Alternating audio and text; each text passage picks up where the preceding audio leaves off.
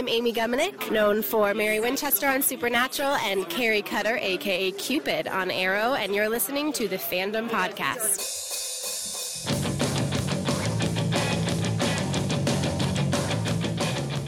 Welcome to the Fandom Podcast. This is the show that brings together geeks and nerds from across the fandomverse to analyze the news and discuss your favorite TV, movies, comics, and books. This week we are talking about Buffy the Vampire Slayer Season 6, Episode 7, Once More with Feeling. But first, presenting Nick English. It's showtime. And there's nothing we can't face, Jeff Dumas. Except bunnies. Bunnies! And she ain't got that swing. She's Taylor Iverson. Thanks for noticing. And they got the mustard out. I'm Brandon Ushio. They got the mustard out! Can we put a it's cap happening to everyone. on the number of spontaneous songs that we No. bust into? Not in this episode. I mean, we're trying to keep this down to a time. I said, put that thing back where it came from, or okay, so now he's help not me. even using So the help me. right. Now he's not even quoting Bum, the right bum, thing. bum, bum, bum, bum, bum. You see, All you right, just like- used up. You two just used up two of the ones that we have. So, and you weren't even talking about Buffy. So, way to go.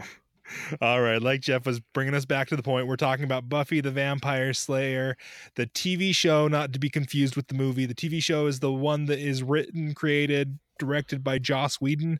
At least this episode, all of those things are true. So this episode is our random fandom episode, and this was sent in by the Fandomaniac Wendy. How do I say that? Wendy the Fandomaniac Wendy? I would say Wendy the Fandomaniac. That's Yeah. how I The would say it. Fandomaniac. That sounds okay, better. Wendy the Fandomaniac. All right. So Hey, wait, you didn't do the jingle. You didn't do the thing. Oh my gosh, I have something. You have a Hang thing. on. We're gonna do something. Julie, do the thing.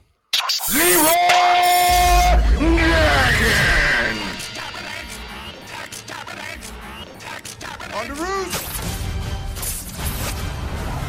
You're a wizard, Harry. You are entering the random fandom. Jeez, you go through all the trouble of making a thing and you don't even go to use it. I made this like 2 years ago and forgot that I had it until now, and I am We so used glad. it a month ago. Well, that was just one time, and I'm not very good at this. Okay, maybe by the time we get to episode 200, we'll see. You have literally one job. That's I will produce show a you my podcast. screen. I will show you my lazy screen, and you will see that owl. there is much more than one thing going on here, Jeff. Your one job is producing the podcast. You tosser. You had one job to do. All right. So, random fandom submitted by Wendy the Fandomaniac.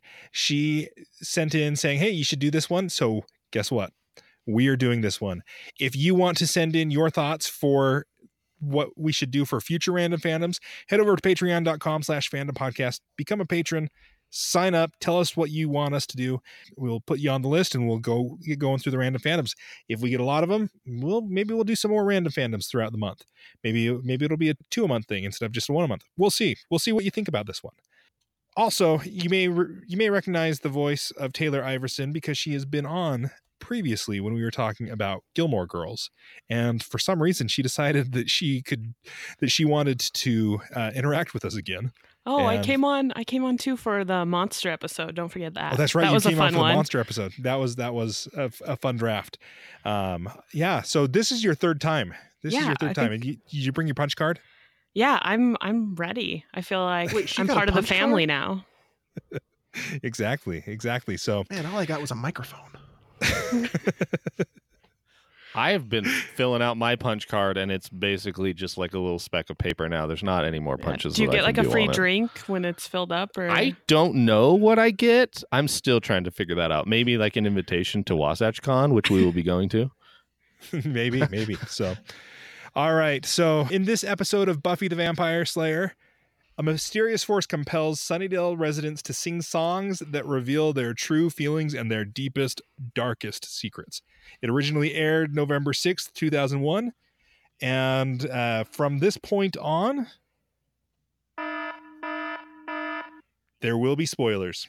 So, yeah, if this is something that you're like, no, I wanted to watch it, go pause this, go jump on Hulu, Okay, turn on season 6, hold episode on. 7. On that note, if you wanted to watch this, as someone who this is the only episode of Buffy they have seen, don't jump to this episode. This is the only. Wait, what? This is okay. Jeff, okay, this I is knew- the I only knew that was coming. episode you've seen? Yes, someone doesn't listen to the podcast. What? Yes, this is the only episode I've seen. Not out of like, Why not would- out of like what? spite. It's just like, why would I want to watch the old show when there's new shows? I don't know. Because this is the most important show that's possibly ever been made. Wow. That's quite a statement. So continue on. Okay, so I guess screw you, Roots. I said possibly. She said possibly, I said not necessarily. I was not firm. I'm open, but I'm just floored right now. I am Okay, shocked. but do you agree with my statement that this should not be someone's first? Oh no, I season? don't know why why did you guys do this to him? Oh, because we thought it'd be interesting. We thought I totally was like, look, they suggested a Buffy episode. I've never seen Buffy. I wonder what it'll be like for this to be the only episode. I knew what I could have not shown up tonight. So real quick, we have every level of Buffy experience / expertise. So we've got Jeff, who this is his first episode. You got me, who I watched most of them when they were originally airing / when they were on TNT, like really late at night / early in the morning. And then you've got Nick, who he loves the show. He's going to have a billion quotes, I'm sure. He's watched it. Rewatched season 6 or attempted to get to this episode. Yeah. So And then- yeah. So we got Nick, who's pretty good, and then we have Taylor, who has just completely like internalized all of Buffy the Vampire Slayer. Yeah, I just got done rewatching the series like probably I don't know, a month ago for I don't know what time that was, how many. But we're talking like I mean, it had to be at least like 5 or 6 at this point. So I will have to preface this. I have not watched Buffy in a very long time because there's just so much to watch. Every once in a while, I'll throw an episode on here or there. The last time that I finished the series was probably 3 or 4 years ago, and I probably haven't watched much Buffy since then. So there really is every level. And I do love this series. So Did you rewatch this specific episode before doing the podcast? yes, I did. Okay. Yeah, so earlier this week, I started watching from the beginning of the season because I was like, if I just jump into it right at the 7th episode, it's probably going to be pretty rough. Yeah, very jarring. And so I made the conscious decision to start at episode 1, season 6, just so that I would be able to get the context of coming into it. And the one thing that I do love about Buffy is that there is like an overarching story, but really each season kind of contains itself pretty well. And so you could probably, for the most part, just like jump in at season 6 if you really want to. I don't recommend it because season 6 is not my favorite, but I call it season 6, but there's a reason for that. But yeah, I could see that. Yeah. I only saw one episode and I know what you want. I understand completely. Yeah. So this is the most like relationship, like OC drama, heavy laden season of Buffy. Like they all kind of have that. Yeah, I really feel. I mean, I get the whole angel thing. I get all of that, right? But like this one is just everyone's having it all the time, and they're trying to push the boundary of it, and it's not succeeding, in my opinion. And it might just be because I really, totally, completely, and utterly loathe Tara in every way. I just do not like her character at all. And I think she adds nothing to this. Like she adds to the story, but I think that it was because of her that the series just kind of like plummeted. Okay, and I'm kind of glad to hear you say that, Nick, because in the past when I've been like, I don't really like this character, people would look at me and be like, well, you're just homophobic. I'm like, no. It has nothing to do with that. Nothing at all to do with homophobia. I have a theory about why, because I felt the same way the first probably like couple times that I watched the series. Is I wasn't a huge fan of Tara, but I think the more I watch it, the more I feel like I actually really enjoy her, and I enjoy her and Willow's storyline. But I think it's just coming off for me where I found a lot of my dislike of her is because I love Oz so much, and I love like Oz and Willow were really strong for me, and so like having to let that go like was really hard.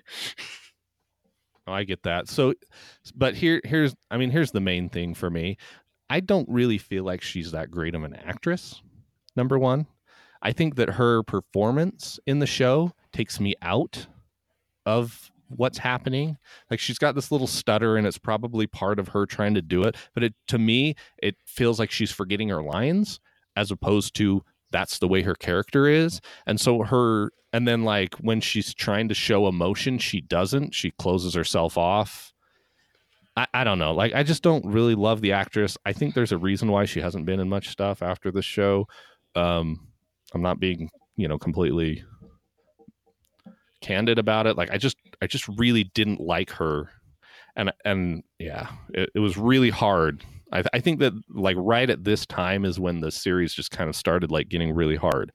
And unfortunately, Hush was the episode that she appeared in, which is like one of the best episodes of Buffy ever. It's kind of sad that that's like the start of Tara for me. Yeah, I think season 6 as a whole, to me, has always felt very dark. And I think that's where some people feel like very not affectionate towards it. And I don't know. I think it's very interesting, and that it was like a very interesting choice to go so dark and to explore a lot of different things with the characters that we have grown to know so well. So I don't know. I really appreciate season 6 and what it's trying to do. And although it doesn't always execute it in the best way, I think there are some really strong points in season 6. My thought on that is that Joss Whedon was feeling like the series was getting stale. And so he's like, what are we going to do to make it fresh? Or he was saying we have to push the boundary, right? And so he introduced, LGBT couple. He introduced, Xander marrying a demon. He introduced, Buffy, like all of this stuff, like that was, and I think that it was too much at one time. Like, we had stuff of that all throughout Buffy, but like when we came to the season, it was like, I'm just going to dump everything on you. And it's just like, no. And then on top of that, they do a musical episode. Yeah. And so like, I really feel like even there was a conscious decision that it was like, this is really heavy. So let's try to lighten it up at the middle of it. And I think that that's part of the charm of this episode for a lot of people. And it's also like refreshing because of what we've been dealing with for 6 episodes before this. Okay. So Taylor, do us a favor. Kind of recap season 6 up to episode 7 so that Jeff can participate in the conversation and he knows like, this is what's going on. So I just want to go back a little bit to just the very end of season 5.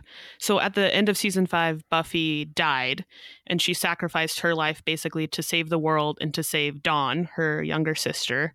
And so coming back in the beginning of season 6, it's Buffy is still dead. She's buried. She's in the ground. And at the beginning of season 6, they're working together to try to kind of pull off this really big spell to bring her back. And Willow's kind of at the head of that. And Giles doesn't really know much about this. And actually, I think Giles leaves right in the beginning of season 6 to go back to London because he's basically like, there's nothing here for me. Well, he has a conversation, and somebody says to him, well, if the Slayer's not here, why is the Watcher here? Aren't you done? Yeah, so he basically goes back. Yeah, so I'm leaving. He leaves right as they bring Buffy back. And then the first few episodes are just kind of them bringing, I think there's a 2-part episode within that they bring her back. And then the next couple episodes after that aren't super heavy on like big things happening in the plot. It's kind of just talks about her coming back like financially and what that means, and her trying to get like figure out how she's going to keep this house and how she's going to take care of Dawn. Yeah, they struggle a lot with the emotion of like she's different. Yeah, like they brought her back, but she's not the same Buffy. And then you do find out eventually us as an audience, we see a conversation when you die between her and Spike, where she lets Spike know that even though all of her friends think they've brought her back from some hell dimension, that she was in heaven, or what she thinks was heaven, and that it was a good place, and she doesn't know how to, and that's why she's having such a hard time coming back into this reality, is that she was in a very peaceful and very good place, and they think that they kind of saved her. And now is hell. So she's living in hell now, as opposed to where she was happy and like in heaven before. So that's why she's so coming sad. Into the musical episode, we know that as the audience because she had that conversation with Spike, but none of the other Giles or Willow or Xander or Dawn, none of them know that. which is like a huge revelation that happens in this episode. All right, so that kind of catches us up. We kind of know what's going on, where different people's headspaces are. What about the fight with Tara and Willow about magic use? So I believe right before this, Willow and Tara get in a fight about Willow always wanting to use magic, and how the spell that she does to bring Buffy back was a lot more dangerous than Willow basically let Tara in on or let her know. And so they fight about that. And instead of them working through that, Willow basically casts a spell to get Tara to forget their fight. And so that comes up again as well in this episode. That, that's something that she finds out from Dawn. So I think, kind of what I'm seeing here is that Willow it's kind of like when you're a hammer, everything that you see is a nail. Willow has magic, so everything's solution is magic. Now, granted, it's Buffy the Vampire Slayer, so their magic is the solution to a lot of things, but... Well, and it's very well established that like magic has a cost. And even Spike says it in this episode. He's like, magic always has a cost, and I'm not going to mess with it. And so Tara, like, her entire purpose in this show is to like basically tell Willow to pull back.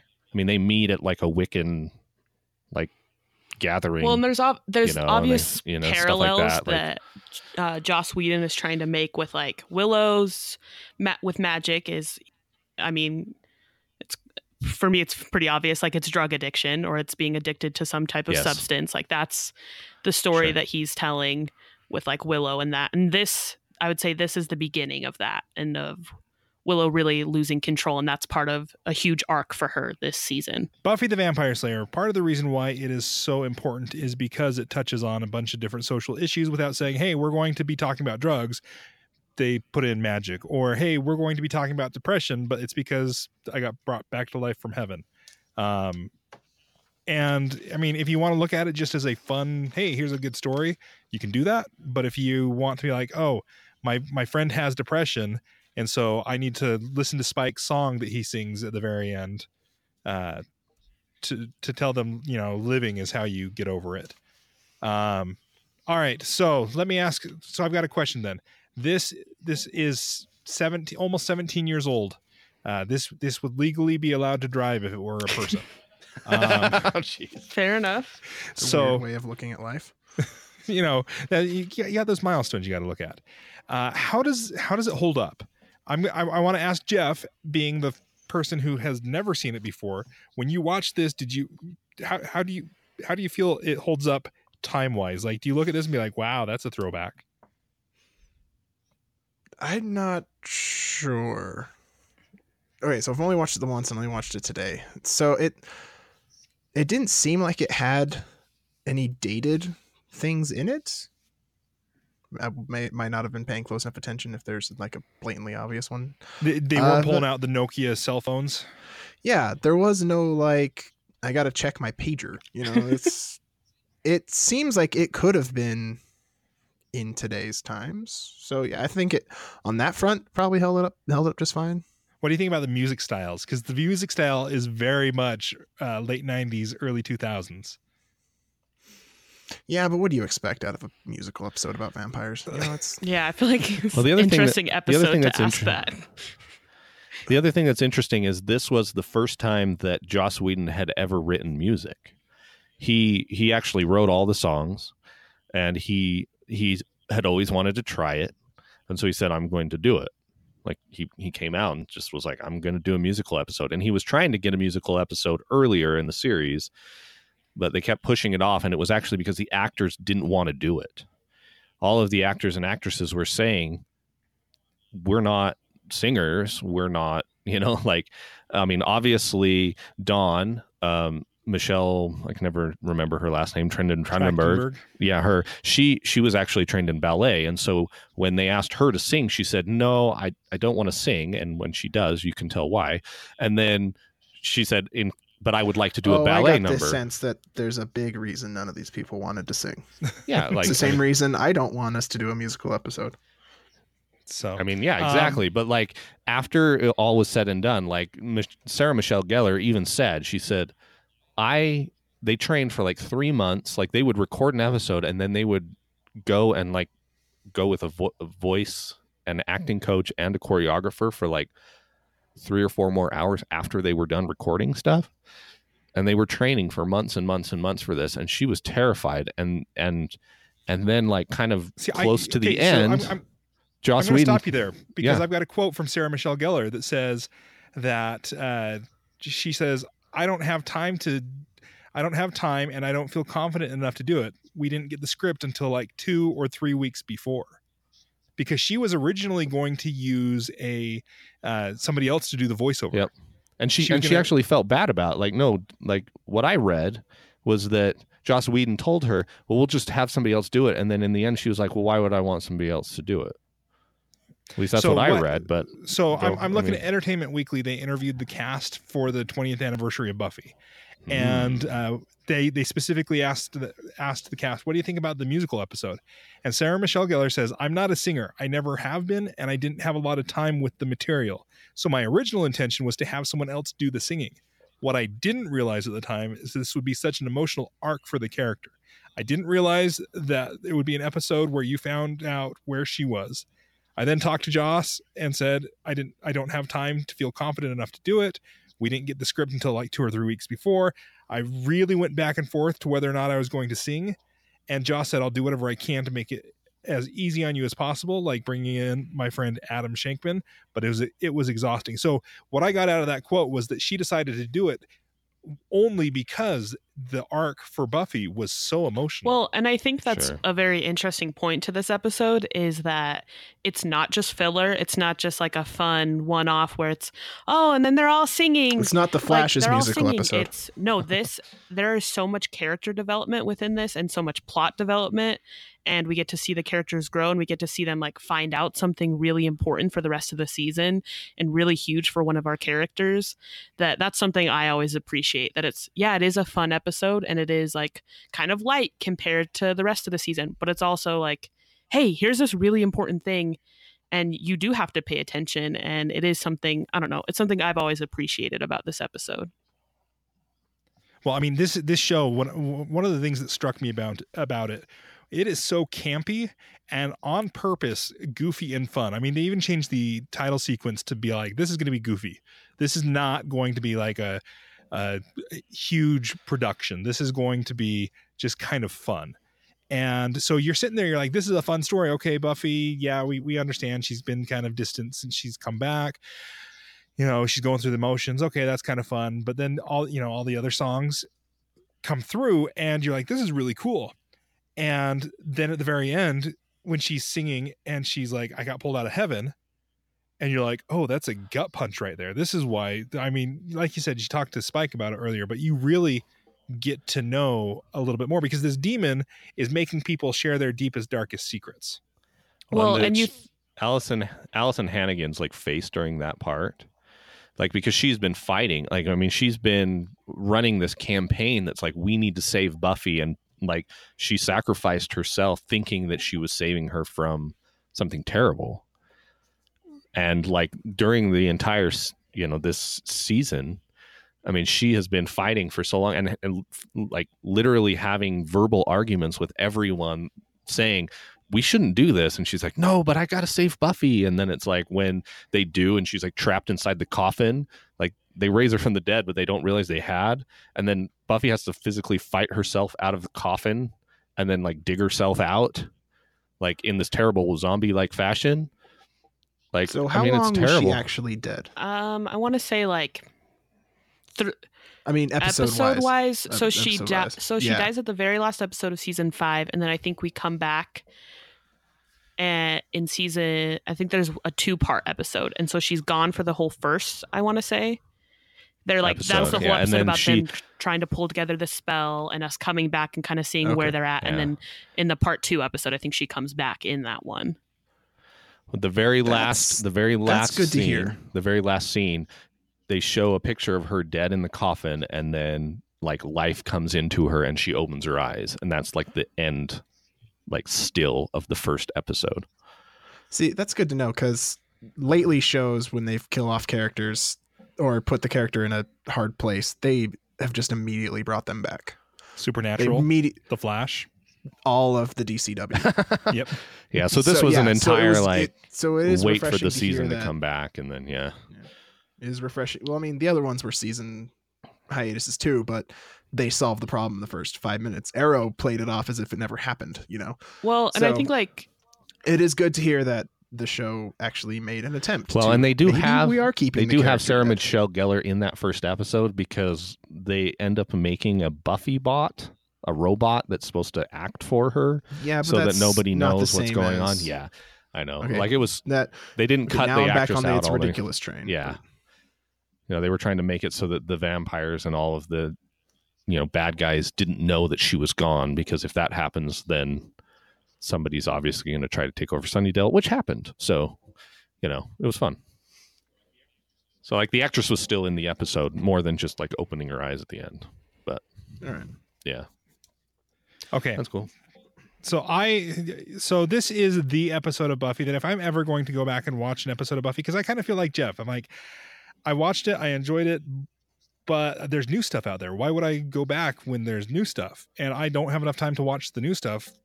So why would I watch the old stuff? If there's one episode that would get me to go back, it would be this one. Really? And it's just because the music is the campiness and the fun part of it that makes me think this one's fun. So I'm coming back for the music because it's just kind of goofy fun. Reminds me of my junior high school time period. And so I've got to ask you a question. With this show, the song that I always go back to is "I've Got a Theory." Which one is it that you guys? Which was your favorite song in this episode? No. Yep, I'm gonna make you pick a baby. Here, I'll start. None of them, because I've only seen it once. Don't care anymore. No, okay. I can rephrase that so it's more polite. After I saw The Greatest Showman, I couldn't repeat any single word of any of the other songs. I just knew I liked the music. So I am to a point where maybe upon a second viewing, I might be able to choose a favorite. But right now, it's all just kind of blah. I can choose a least favorite. I have a least favorite. Okay. And it was the stupid song between what's his face and his fiance. Like that. Are you was kidding me? 100% That's my favorite really? one. That was going to be like if I had to pick a favorite. Oh, see, hey, all of a sudden it was a lot easier for you to choose a No, favorite. I was There you like- go. That was my plan all along. You saved it, Jeff. You saved it. No, I had no intention of saving it. I felt that entire song was ridiculous. That song has a lot of callbacks, And not in the fun so way. if you don't understand context of like their Maybe. relationship and where they're at that point, Yeah, I didn't find out that chick was a demon until you literally said something in this conversation. so Yeah, she talks about it a little bit in this episode where she's like, But if I you was a don't demon if and you all don't I know did was that- about rage and stuff. Yeah, you wouldn't catch it. well, and I think Yeah, even that's- with that yeah. song and with every song, like even though it's like kind of like you're saying, Brandon, it's campy and it's funny. All those songs like go into the greater story for each of those characters. Like Anya and Xander, that'll go on. Like this comes back, and this is huge in their wedding episode and what happens with them and their relationship. And like same thing, like Buffy and what she sings about in the beginning is huge, and that comes back of like her feelings and how she feels out of place and very depressed. And like you could argue that for any of them, like Spike's song and him and his relationship with Buffy. And I'm trying to think of Giles and his song, like that tells a greater story that will eventually like lead him to leave again. Like each song actually like really tells something really important for the rest of the season. See, and that's cool in context, but I get where Jeff is saying he didn't like it. Nicholas Brendan, who plays Xander, he says the musical for me was kind of my ultimate because it was so different. It didn't matter if I sucked because I wasn't hired to be a singer or a dancer. So Jeff, I just want to point out, see, like we can do a musical episode and it can be your ultimate. Let it be your ultimate, Jeff. You can do a musical episode. I might be in St. George that weekend. We haven't decided on a week yet. We haven't hit our Patreon goal yet. I have a lot of family in St. George, which gives me a lot of reason to go to St. George. Also, I do this in my own home. I can just not turn on the computer. Oh, okay. Anyway, but less about me not doing the musical episode. Fandomaniacs out there, I would love some pressure. Just saying. So Well, it's not going to happen until I see that patron number rise. Thank you, new patrons. And maybe that's the pressure. If that was the pressure, I was going to say something mean. Never mind. So I think my favorite song was The Mustard. Just the quick, like 20 second. No, that one, and also the end, the last one. I really feel like I liked the demon, him singing the song about like what he does and stuff. I really like that one. I probably liked that one the best because he's the only singer. Yeah. Yeah, like I mean, he's definitely got the talent. I liked when his suit changed colors. That was cool. Yeah. That was cool. And I guess if in the reality of the show you're thinking that this is just like a demon coming to make other people sing, it's like really none of those people in the show are supposed to be good singers. They're just people under a spell being forced to sing. Fair point. See, I was very disappointed in one singer in particular. You know, it wasn't Nicholas Brendan, because like he said, he wasn't a singer, so I can forgive him for that. You know, it wasn't Sarah Michelle Gellar. She's not a singer. That's fine. Like, she actually did really well. And she did really well. Yeah. The one that drove me nuts, I was like, is this really him? Was James Marsters. Because he was supposed to be one of the guys who actually could sing and had a history of performing music. And I was like, I don't like his singing at all. I think it's because he was trying to add his accent. Yeah, that's what I was going to just say, is I think... Like, I noticed trying that. to sing all British. Because he doesn't have a British accent in real life. And so I just wonder... And it was very surprising to me. And it does sound like... To me, it sounds like in his song that he's singing that he still has a very, like, Spike-like voice, that I wonder if he had to, like, alter the way that he was singing. I also feel like his song didn't, like, give him much to do either. Like, his song was kind of boring. And who holds a funeral in the middle of the night? Yeah, I know. That was one of my things too. It's like, why is there a priest and why are these people here at like But all of midnight? that, to me, that song is so funny. They were doing their own musical so funny. number. Like the beginning of him wanting to hurry and get her to leave because he knows that he's going to burst out into song. And I don't know, like I always feel like he's so embarrassed. Like, and he's like just trying to be like, oh yeah, so are you done? And he's like holding the door open and she's like, why are you being so weird? And then he starts singing and he keeps doing that thing where he's like, well, you can just leave now, but then he'll keep singing to her. I don't know. I think all of that is very funny to me. And I think that also stems from the fact that he doesn't want to confess his undying love of her, because he's been burying those feelings, and then he, doesn't want that to come out. Remind me why he is so like under Buffy's spell. Isn't there a reason, or is it just that he like? No, loves I think it's. I don't think there's a specific reason. I think it's this growing thing that you've watched. Spike and Buffy is, to me, one of the most interesting and like complex relationships that they show on the show, and watching it like grow from just like he's totally a villain and it's very black and white to like slowly them entering him first like, oh, he's just kind of for like some comedy. He kind of just comes in and says some funny things, to like him being more and more present in the show and their relationship growing. And you can see him come to really respect her and to almost idolize her in a way. And then I think purely it comes as just like a physical thing and him being sexually attracted to her, to that growing to him like really respecting her as a person. I don't know. It's very interesting. Okay. That must be something else that I was thinking. Huh. Yeah, that's okay. So Nick, you liked the last song, and for a while I thought you were talking about when Buffy was singing her heart out and was about to burst into flames. No, well that was fine too, but no, I like the one with the demon when he changes clothes and stuff. Like, and he's talking to Dawn and telling her like what he does and like that she's his queen now, because he thinks that she's the one that like summoned him. Okay, let's talk about that for a second. So it's a classic Whedon. How did this demon get summoned? It was Xander. Okay, freaking Xander. So Xander did it because he thought everyone would like need to be happy because everyone was so like miserable all the time.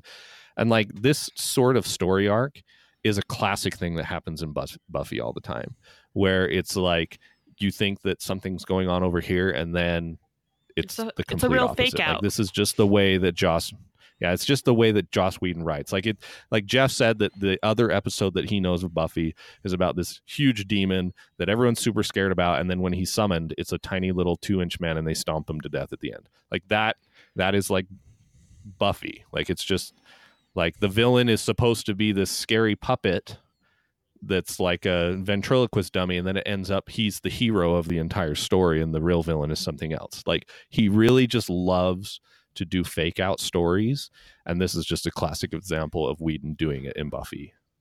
So was he really defeated because Xander did the necklace thing and not a female? So is that really all it took? So he was, or did I just have a stroke? He didn't want to quote unquote marry him because that was part of the deal.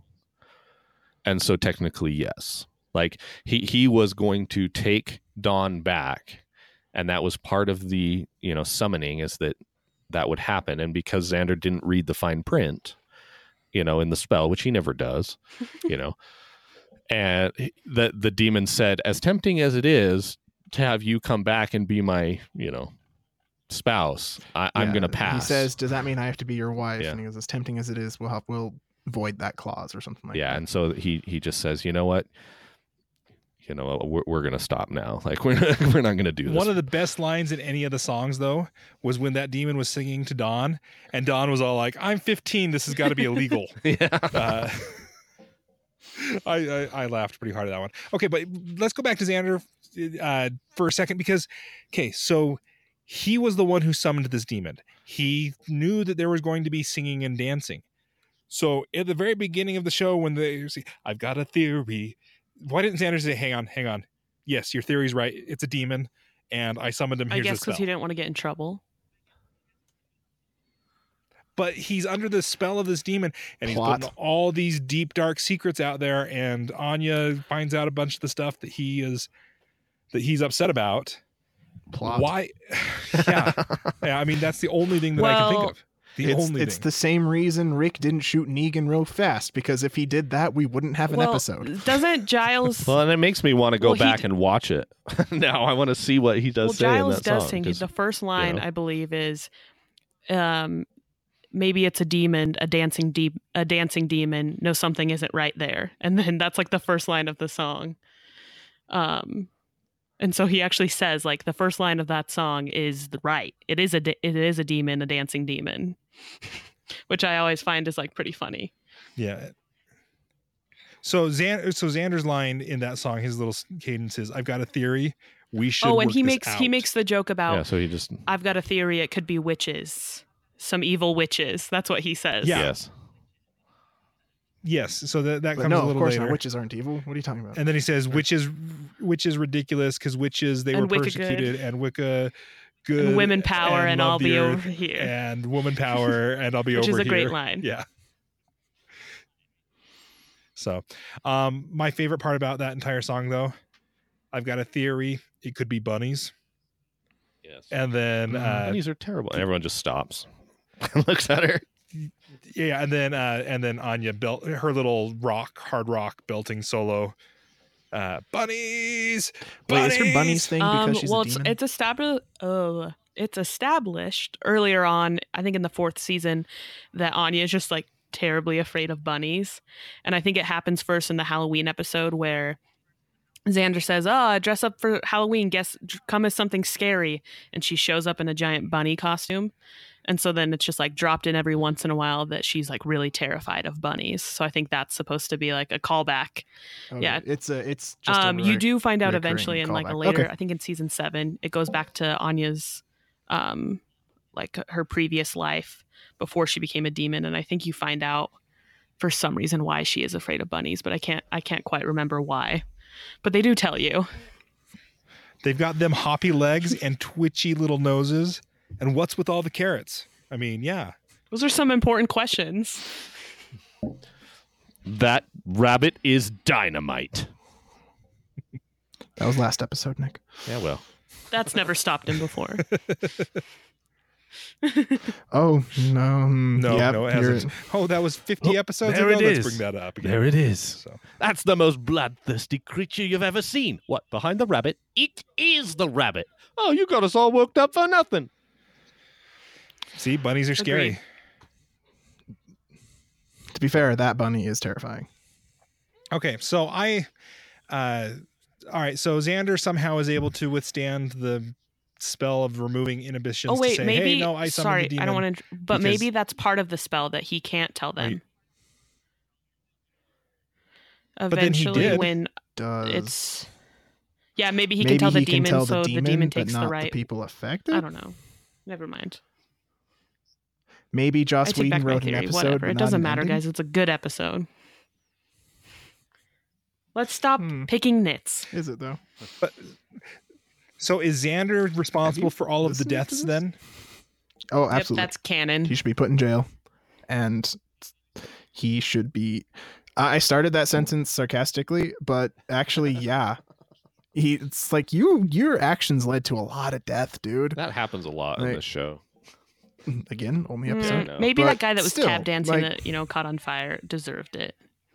He was secretly a serial killer. Yeah, but had Buffy exploded, everyone eventually he probably would have broken down in tears, saying, "It's my fault. I'm the one that summoned this demon." I think. Yeah. Oh wait, he did. He might not have known he summoned it, but once he put all the pieces together, he was probably like, "Oh crap, this was me." I don't know. Maybe. I don't know.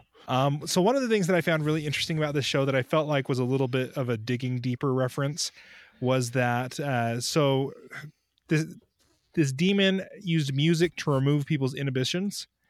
And so I was like, I bet you there have been studies done that say that music does remove people's inhibitions. And I found a book called Social Work in Health and Mental Health Issues, Developments, and Actions that says music evokes some response from everyone, touching each of us at a profound level. By altering timbre, dynamics, tempo, and pitch, music has the ability to bind people together, send them into an emotional trance, or aggressively into battle. Music can remove inhibitions, alleviate or induce sadness, arouse feelings of joy and confidence, and unlock creativity and hidden talents. So I think this episode of Buffy is grounded in science. I'm going to say this is a scientific episode of Buffy. You should tell that to my employer who refuses to think that we can listen to music and work at the same time. That's crazy.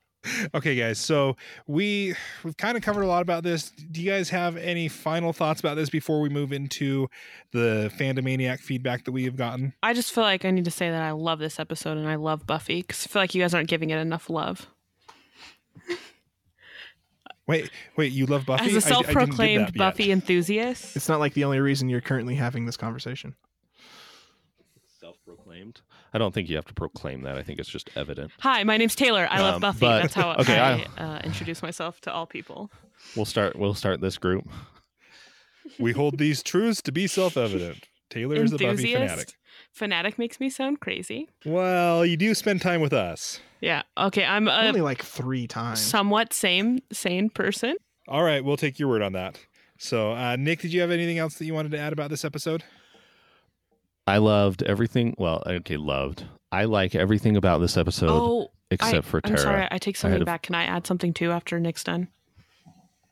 Oh, I just wanted to talk about how more annoying than Tara ever is how annoying Dawn is. I find her extremely annoying throughout the show.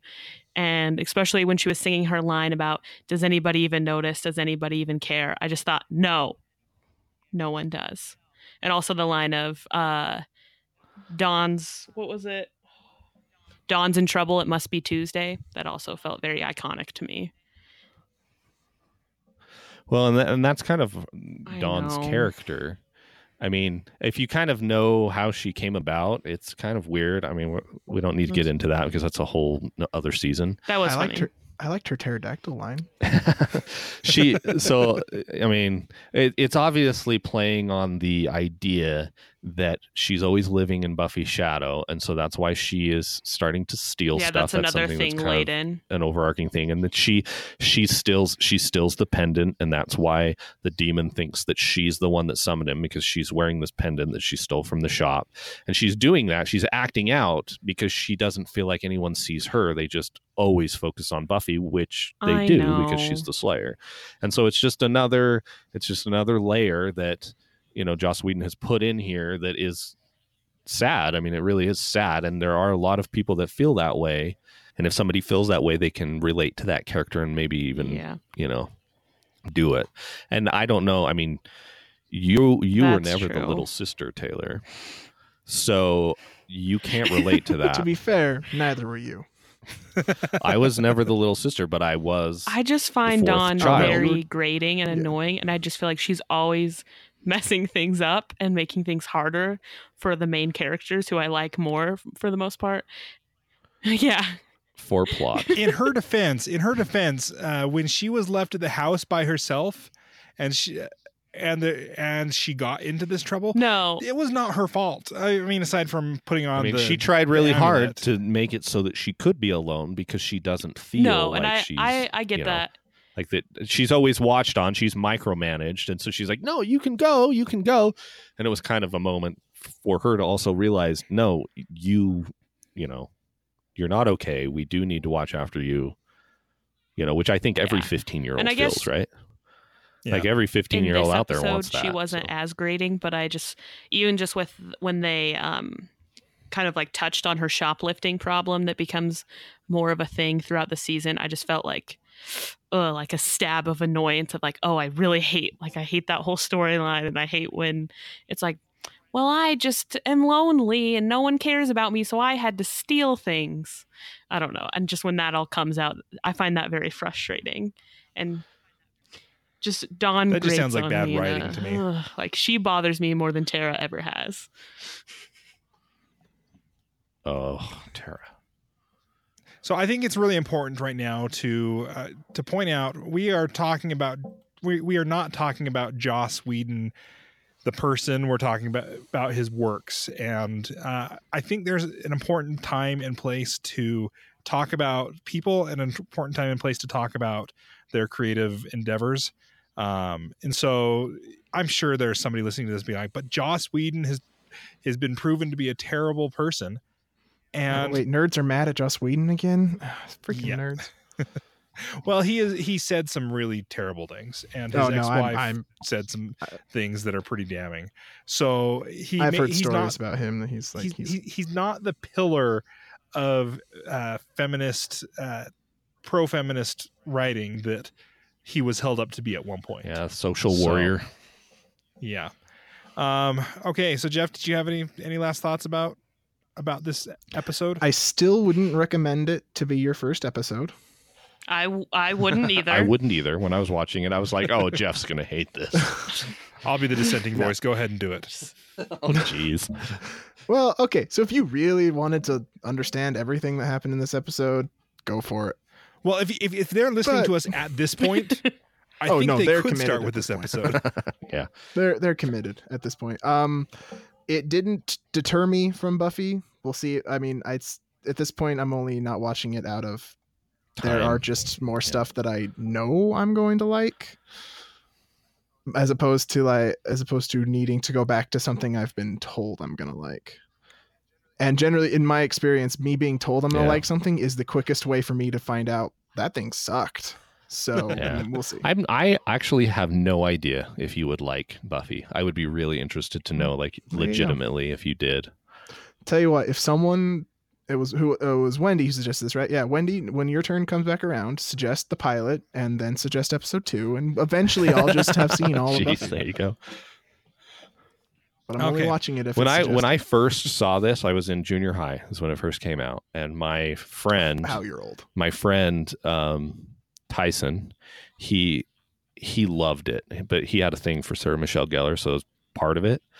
And I remember watching it when I was 15, 14. I don't remember how old I was, and there was a lot of witchcraft in it, and there was a lot of like stuff like that, and that made me feel uncomfortable, like, because I was just really like sheltered. I don't know if that's the word, but I was just innocent at that point. Like I hadn't never seen at that point. I'd never seen a rated R movie. I shied away from like bloody and gore stuff because it always made me queasy. I still kind of have an issue with it a lot, and so like this show, even when it came out, that sort of stuff just wasn't on TV very often at all.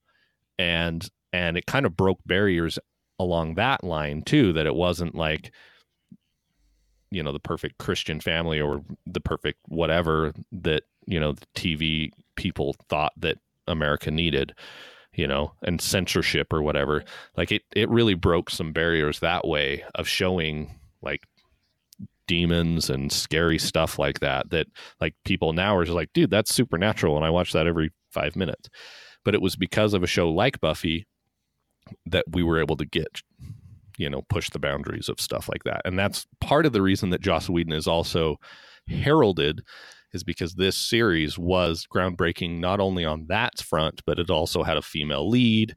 It also, brought pop culture into TV, which didn't really happen that much. I mean, The Simpsons did it, but like bringing like current events and pop culture into a show and actually referring to it really didn't happen a lot either. And so that's another really cool thing that Buffy did that is weird, because now that's just everywhere. But during that time, it was a big deal. So I had one last thing. Sorry, no, this is real quick. Yes or no? When it was aired, did people know it was going to be music? Was it like next week on Buffy, the musical episode? Or was it oh my gosh, they're doing a musical episode? Just out of curiosity for people who know. Nick, you were there apparently. I did not watch this when it aired. I want to say I remember. I have no seeing idea. Advertising for this. Yeah, I'm sure that he young. promoted it. Yeah. I want to say I remember them promoting the fact that it was going to be musical, and the circles that I ran in with drama and choir and stuff like that, it was a big deal. So I vaguely remember that. Yeah. So it wasn't jarring that all of a sudden everyone was singing. Okay. So that was like my first thing. Part of the reason that I told the story is that it was scary when I was young is I actually didn't watch this show in its entirety until I was married, because I was like, when you had your wife to protect you. Yes. No, it was because I had grown up and I was less like jarred by those things. I do remember I used to watch this before I went to bed, and that was a huge mistake because the end song is so loud and just like abrupt that like it would always wake me up. So like I had to stop watching it before I went to bed because I'd like fall asleep during the episode, and then it was like and I'd wake up and I'm like, turn it off, and then go back to bed. So anyway, that's what people are doing with this podcast now. Yeah, they were asleep until they went, no. Oh, no, they turned it off. And then they woke back up. No, they turned it off 50 minutes ago. So, all right. Well, I checked Zencaster for that joke. Yeah. Okay. Didn't we have some feedback about this? We got mostly from Wendy. A ton of feedback. Multiple people sent feedback. So Wendy, let's start with her since this was her recommendation. This is her idea. Thank you, Wendy. Thank you for sending this in. She says, first off, I need to begin with saying that this is hands down my favorite Buffy episode. It is so much more than just a musical. It is a fantastic musical. Fantastic. Compared to like La La Land and Greatest Showman, it was good. No, it was good. You can't compare it to modern musicals. Yeah, I haven't seen La La Land, so I don't know. But more, Showman though.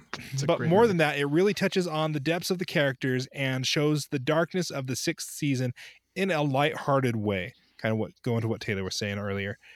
She says, each character has been struggling with their own demons in this season, Buffy being ripped out of heaven by her friends, Xander's apprehension to tell his friends about his engagement, Anya being upset that Xander is hiding the engagement, both of their fears around getting married, Giles thinking he let Buffy down, and my favorite, Spike's ongoing torment by his love for Buffy. So she goes on to say, the writers did a fantastic job in capturing every emotion through song and tying it all together in a standalone performance that was beautifully accompanied by spot-on cheesy Broadway choreography.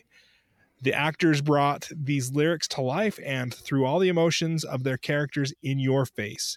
It makes us, the audience, smile, laugh, and at times maybe shed a tear for the fantastically thought-out episode that is once more with feeling.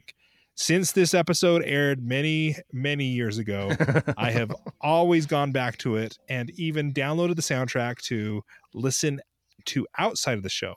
My favorite song is currently Spike's Let Me Rest in Peace. 1, Heartthrob. Yes, you heard Brandon read that. 1, Heartthrob. 2, Epitome of Forbidden Love. 3, Tearjerker. Also, I absolutely need to give mad love to James Marsters' British accent. He's actually a California surfer boy. So apparently the heartthrob is enough to outweigh the my opinion in singing. I do have to say, though, there were a lot of my friends that talked about I love Spike a lot for that exact reason. So yeah, he had a profound. I think that he was actually not going to be a they recurring kept bringing him back character, and bringing him back. and then the fangirls and the fanboys just loved him so much that then he was literally written into the next series, and then he actually got billing too. It wasn't just like special featuring, James Marsters. Like, he got written into the show because he did such a good job. So good job, James. Right. So, Nick, I'm going to let you finish her final word for her. Okay. Final word. Oh, that's right. They got the mustard out. Yep, Perfect. It's happening to everyone. Thanks. All right. Also, that fulfilled her last request. She says, "Cannot wait to hear you guys and your thoughts on this episode of Random Fandom." Cannot wait. Yes, please cannot sing. Wait. She cannot wait to hear our thoughts, but now she's heard them, so we're done. Well, And Wendy scene, sounds great. right? I agree with everything she said, and she sounds like she loved this episode a lot more than you guys do. So Hey, I appreciate her. I don't That's fair. dislike it, and I enjoyed it. There were just, I knew that we had you on here to love it. So It just kind of sucks as a pilot. Yeah, That's I true. would agree. I don't know why this is not a good idea. It was for this conversation right See, now. and I Yeah, also it's feel fine. like for me, it was kind of bad that I had to just come into the thick of it of Tara. Season Like six. she just grinds my gears. Wow, Nick, why don't you tell us like, how you really feel? I really feel like she is just the weakest thing in Buffy, and it just really hurts me. She had one of my favorite lines of, "Oh, those boys were noticing me. I'm cured." Yeah, that was funny. Like, she does have some good lines, but I just don't I think everyone you hated has a funny moment. Well, yeah, I mean, Show. everyone has a funny moment in the show. Like, that's part of the charm of it. My only problem with But- Tara in this episode was her outfit. That's what I always notice. Yeah, What there was are she some- wearing? She was wearing like some Renaissance corset. I don't know. I just thought that was very jarring. But she always kind of I does feel that. like that is why the guys were looking at Yeah, her. they weren't like, "Oh, she's hot." They were like, Just saying. "What the hell is she It's like, wearing?" what is she wearing? See, and for me personally, they were clearly looking at Willow. Like 100% looking at Willow, and Willow was just being it's like, because you married a redhead, isn't it? Maybe they thought both of them No, were. it's because Allison Hannigan is much more attractive. All right. "That's true." I'll say it. But yes, and then she was just being like, "Hey," just to kind of make her feel good because she's been screwing with her mind. She's just It manipulative. was just a pity compliment. That's what you're See, saying. and I've never felt like their relationship was really that genuine to me, and that might just be, I don't know why. Like, I mean, and it's not a homophobic thing. It's just, I just never felt like, everyone's always like, "You guys are so cute together," and I'm like, they're not cute together. I don't get this. I never felt they had chemistry, and that might be part It's of the a reason. toxic relationship. Yeah, and maybe it's because I saw that, but I don't know. Like, I just never have really All loved right. it. So Nick Fillier wrote in, he says, "All right, where do I start with Once More with Feeling? First off, the choreography is so much fun. The songs and the themes are amazing. I love how much they match all the music with the styles of music and the style of dance that the song relates. My favorite songs are Walk Through the Fire one and Ending Song with a Demon. It's hilarious that Spike songs also..." Okay, as much as I hated Spike songs, Nick has a point, and I didn't realize it until I read his comment here. It's hilarious that Spike songs, first off, are awesome, but they don't rhyme. He uses the same word to end every verse that should rhyme. I didn't notice He does? that. Yeah, I went back. So Wait, Way to can you go, give Nick. me an example So- of this? Do you remember one? So let's see. I guess not. He's got the I'm lyric. He's looking, got the I can't lyrics. remember one. Cite your source. I know. So I'm looking at the lyrics right here. We trust our listeners and the feedback. I trusted you, Nick, and in the "Let Me Rest in Peace," I see that "Let me rest in peace, let me get some sleep, let me take my love and bury it in a hole 6 foot deep." So he rhymes sleep and deep. But "Let me rest in peace," he used peace a lot. A lot of the lines end with peace, so that he wouldn't have to rhyme those. He also, but that was very 90s-esque music. They would rhyme the same word with the same word a lot. Thanks, Eminem. So, yeah. Jeez. Because I Don't listen insult to our Eminem. listeners. Eminem is a big fan of this podcast. Eminem, Warner Brothers, and Ben Affleck are all listening, and we insult them a lot. and Disney. Didn't Disney say? Oh wait, no. Disney's just listening. Disney just listens because they listen to everywhere. everything. The offer's still valid. You can purchase us at any moment. We are for sale. All right. Okay. So, but looking past the singing and dance, it was a very deep episode. Everyone is forced to let out their true emotions and thoughts. I can absolutely see why Wendy knows it word for word. If you're a fan of musicals or Disney, this is the perfect episode. And cannot forget the sexual innuendos. Oh my gosh, were there innuendos? That's also a very Buffy if you have thing. it. Yes, if you have an immature mind, or if you have an immature mind, you might giggle at sexual references. Then this is the episode for you. I think that's what Joss Whedon wants to put on the cover for this one. You know how they put quotes on there every once in a while. This is the one. If you have an immature mind and might giggle at sexual references, this is the episode for you. He says, "I'm all of the above." I think we found an episode title.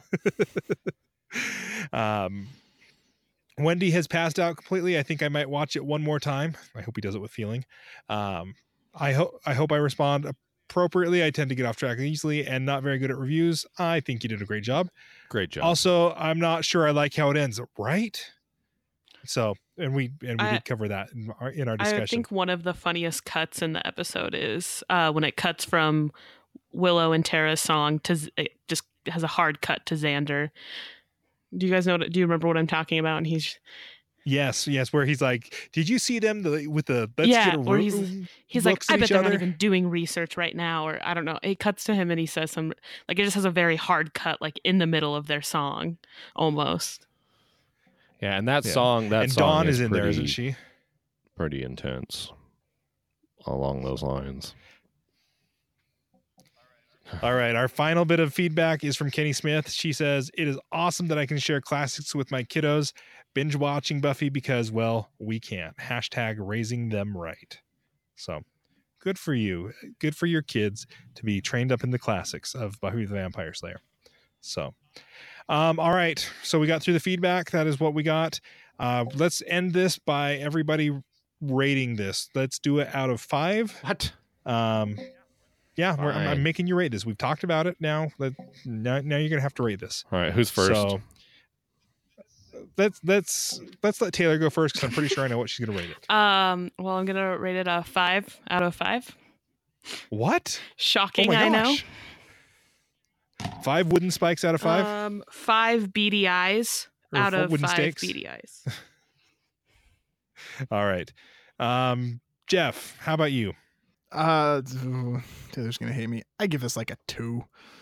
Again, context of only this episode, it's not I think great. that's understandable with this being your first ever Buffy episode. Yeah. I can understand. Yeah, I'm sure if I got the other 5 seasons of context, I thought I might have enjoyed it, but yeah, this is a very crappy pilot. Season 6, episode 7 is a bad pilot. That's funny. All right. Okay, Nick, I will give it 4 you? jazz hands out of 5. Mainly just because of Tara. That's the only reason. All right. Well, I think we're going to cover the spectrum here because I'm going to give this guy 3 stolen amulets out of 5 because the music was fun. There were some great ideas for the story. It just wasn't executed quite well enough. And so if I'm going to go back and watch this, I'm not. Maybe I'll go on to Spotify and download the album and listen to the album every once in a while, like once every couple years. But I'm not going to, this is with as much media as out there, I'm not going to keep coming back to this one. My probably biggest problem with this made the musical episode like a thing, like everyone has to do a musical episode, and it wasted an episode of The Flash. Never not going to be mad at that episode. So this is before this one, there was an Ally McBeal episode, but this is the episode. And when you say musical episode, people go back to Buffy. I didn't know there was an Ally McBeal. So, I know Joss there was like Whedon a Scrubs and like a Yeah. Okay, so, Joss Whedon. What? Joss Whedon really wanted to do this episode, and the cast was like, "No, we don't want to do it." And then Ally McBeal did it, and he was like, "Guys, they did my idea. We've got to do it." And so then he stepped out and said, "No, this is how you actually." Another interesting thing about this episode is that this is one of the handful, I think there was 3 or 4 episodes that was filmed on wide film so that he could air it in the theater. And they actually did do that. They aired this episode in the theater and encouraged people to sing along, much like they do with Dr. Horrible's Sing Along blog. But right around 2005, 2009, in there somewhere, 7, there was a dispute for money, and then they stopped airing it in theaters. So he was trying to actually create kind of a Rocky Horror Picture Show type atmosphere or something along those lines where people could sing and have fun in the theater. And he was able to achieve that later on by doing Dr. Horrible's. So interesting little tidbit about this episode too. That is interesting. Well, I definitely still listen to the soundtrack pretty regularly, and I love it. I think it's great. I stand by my 5. All right, so if you want to argue with me and Jeff, because apparently Nick and Taylor love this, head over to fandompodcast.com/group and join the Fandomaniacs group over there. We've got a lot of good discussion going on over there. We already have a lot of good discussion about Buffy the Vampire Slayer going on over there. So we would love your comments over there. Or if you don't want to do the whole Facebook thing, you can send us an email to feedback@fandompodcast.com. Send us a message on Twitter @fandomcast. However you want to communicate with us. If you want to, you can head over to patreon.com/fandompodcast, become a patron, and send us a message over there. We have started to develop some really great relationships with our patrons, and it's been a lot of fun. So if you think these shows are worth about 12.5 cents per episode, go sign up to be a patron for $1 a month. Or there's no top limit. If somebody was like, "No, I really want you to listen to my point about Buffy the Vampire Slayer," and you wanted to put in like $1,000 a month, like we said, we're for sale. You can do that. So anyway, that's over at patreon.com/fandompodcast. Other ways to support us are some affiliate links, which we have in the show notes. So until next time, we did the whole duet about dinner last night. I'm not exactly shaking in my designer yet affordable boots. This is my verse. Hello. May the fandom be with you.